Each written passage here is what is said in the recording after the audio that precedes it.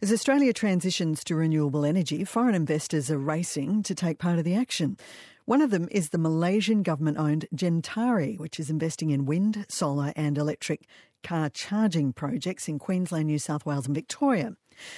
Gentari's Chief Strategic Communications Officer, Dheeraj Raina, is speaking here with Senior Business Correspondent Peter Ryan. Every country is moving towards the energy transition, and so is Australia. And therefore, you will see a lot more acceleration in terms of adoption to clean energy in Australia. Right now, from our company perspective, we are looking at solar as a key renewable energy source here. So it would be a mix of solar, wind, as well as battery energy storage as well. But when you look at the Australian scene, there are a lot of concerns about regulation, getting sign-off on these investments. What are you finding about that on your visits here? Every country has its fair share of challenges when it comes to this energy transition, and so will have Australia as well. However, it's very important, therefore, that a company like ours is engaging at every stage with the policymakers, with the communities who are going to be a part of these things, and that is at the core of what we are trying to do. How does the Australian regulatory environment compare with other countries in the world where you're looking at investing? Policies and regulations are a key aspect of how we enter into the market, and the fact that we have decided to enter Australia means that we find the policies moving in the right direction. As you say, the push towards renewables is critical and also unstoppable, but how do you deal with countries or jurisdictions or communities that have what we would call the NIMBY factor, not in my backyard? That's right. And in fact, communities and community engagement sits at the center of all the work that we do. And in fact, even in Australia as well, currently at all the solar farms we have, there's a lot of community engagement we do because we believe that's a responsibility we hold as an organization. So yes, community engagement is going to be key. And we do believe that we can only progress on this transition if we take the communities along. You've already made significant investments in Australia, but are you prepared to take lower returns on your Australian investments to achieve the longer-term goals? As you rightly said, in renewable and clean energy, we will have to look at long-term. Every country has a target of either 2050, 2070, 2030 is what Gentari is putting as its key target of ambition of what we want to achieve as a milestone.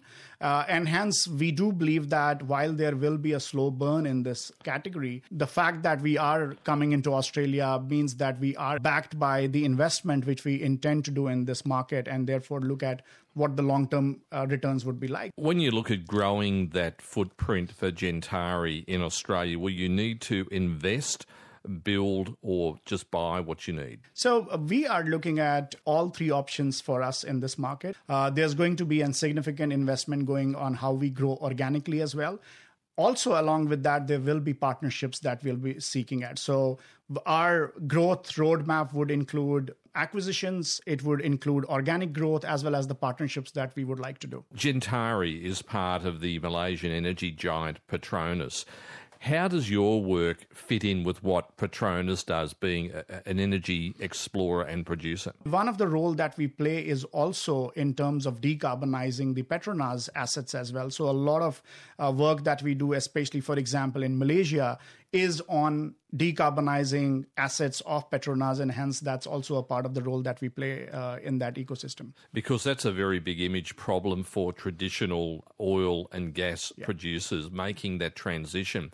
When do you see a peak or a time when traditional fossil fuel assets would cease? I wouldn't want to speculate when they would cease, because we are all talking about the transition. The fact that Petronas has created an independent organization like Gentari, which is independently growing and investing into different markets from a clean energy perspective, shows that how Petronas is very, very committed towards this entire process of transition. But just from your personal point of view, or speaking on behalf of Gentari, how urgent is it to accelerate this transition? It is urgent because, for example, again, in Australia, it's quite an ambitious target. They want to achieve 82% renewable mix by 2030, which is quite ambitious in that sense. And hence, for that to happen, there's a lot of acceleration which we believe has to happen in the next 2 to 3 years. So from our own internal plans as well, we are looking at really accelerating our plans from this year. And 2026 is a very important year where we are going to check on milestones of how much have we achieved, and therefore what more needs to be ramped up for that 2030 targets. I visited Kuala Lumpur earlier this year for the first time since 1985 and noticed how the transition was underway, more electric cars on the road, but less pollution, cleaner air. Can you improve that in KL? Yes, I mean, if you look at KL, there is a significant adoption of electric vehicles that has started to coming in, both from a supply perspective as well as the infrastructure perspective.